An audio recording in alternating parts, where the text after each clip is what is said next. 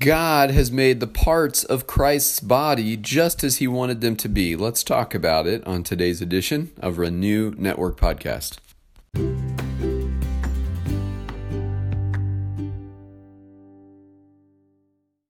Good morning, my friends. We're moving on today in 1 Corinthians chapter 12. We're going to be studying verses 15 through 20 this morning, and moving on in the section where Paul is talking about the different parts of the body of Christ and how each person plays a role within the body of Christ and makes up part of the body of Christ and is unique and important. And so he continues on with that theme, and we'll get studying this text in a short moment here. But before we do, let's thank the Lord for this day and for his hand at work this week.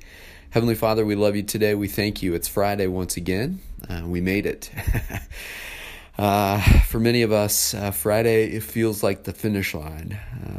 The week is behind us. The weekend is ahead of us. And we just thank you, Lord God, for all the many ways we can look back and see your hand at work. Father, send your Spirit to lead and guide us as we study your word today and open our ears, eyes, and hearts to what you want to say. We ask all these things in Jesus' name. Amen. Paul writes, "Now, if the foot should say, 'Because I am not a hand, I do not belong to the body,' it would not for that reason stop being part of the body. And if an ear should say, 'Because I'm not an eye, I do not belong to the body,' it would not for that reason stop being part of the body. If the whole body were an eye, where would the sense of hearing be? If the whole body were an ear, where would the sense of smell be? But in fact, God has placed the parts in the body, every one of them, just as he wanted them to be. If they were all one part, where would the body be?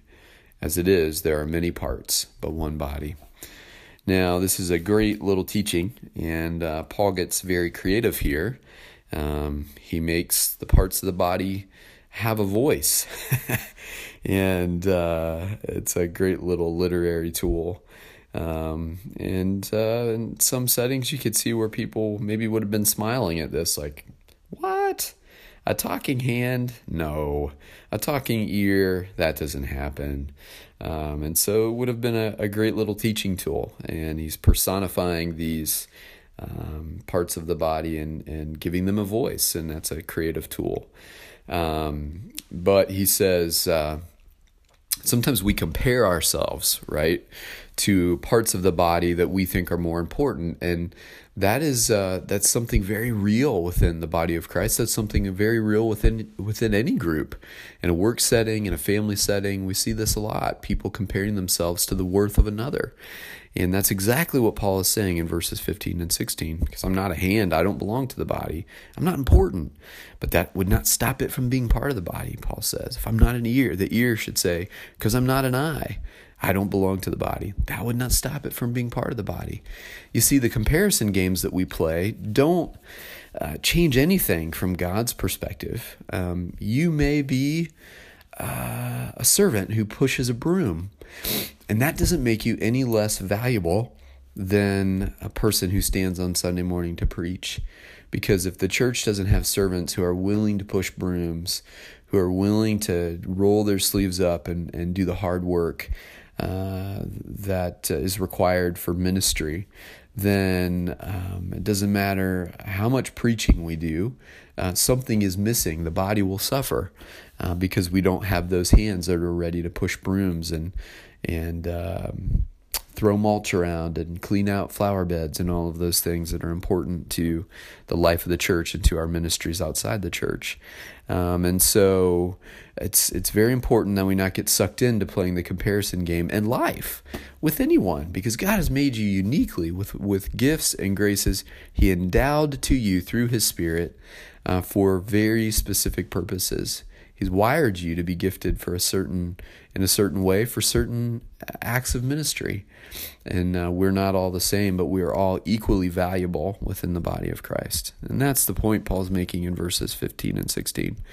He says, imagine this, if the whole body were an eye, where would the sense of hearing be? Something is missing that's important. If the whole body were an ear, where would the sense of smell be? And so Paul's saying these things that would be missing would affect the body, would hurt the body. and make it less than what it's intended to be. And then I love the dignity of the words in verse 18. But in fact, God has placed the parts of the body, every one of them, just as he wanted them to be. So you know what I want you to do? I want you to look at your gifts and graces. And then I want you to think about the many times that you've been tempted to compare yourself to someone else within the body of Christ, whatever church you've participated in. And maybe the enemy has allowed you to convince your mind that you're less than, that you're less worthy, less important, less necessary within the body. I want to tell you that that is a lie, and the only one placing that lie in your mind is the enemy, convincing you that you're not important and that what you bring to the table doesn't matter.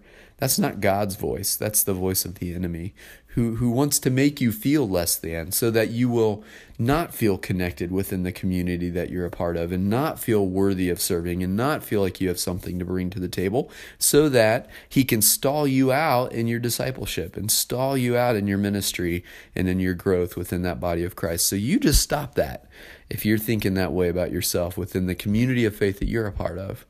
And you pray to the Lord and you ask God to show you where he would have you serve and where he would have you minister for his glory and for his purposes.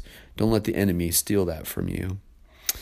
I love what he says in 19. If they were all one part, where would the body be? Body would suffer if we didn't have all of the different parts making it up. As it is, there are many parts, but one body. We are one in Christ, but we are many parts. There's many of us making up the one body of Christ, and we're not all the same, and we don't all bring the same gifts, and that's a good thing. All right, my friends, be encouraged. Have a great weekend. Looking forward to catching up with you again on Monday, and thanks for taking time out of your day to study these words. God bless.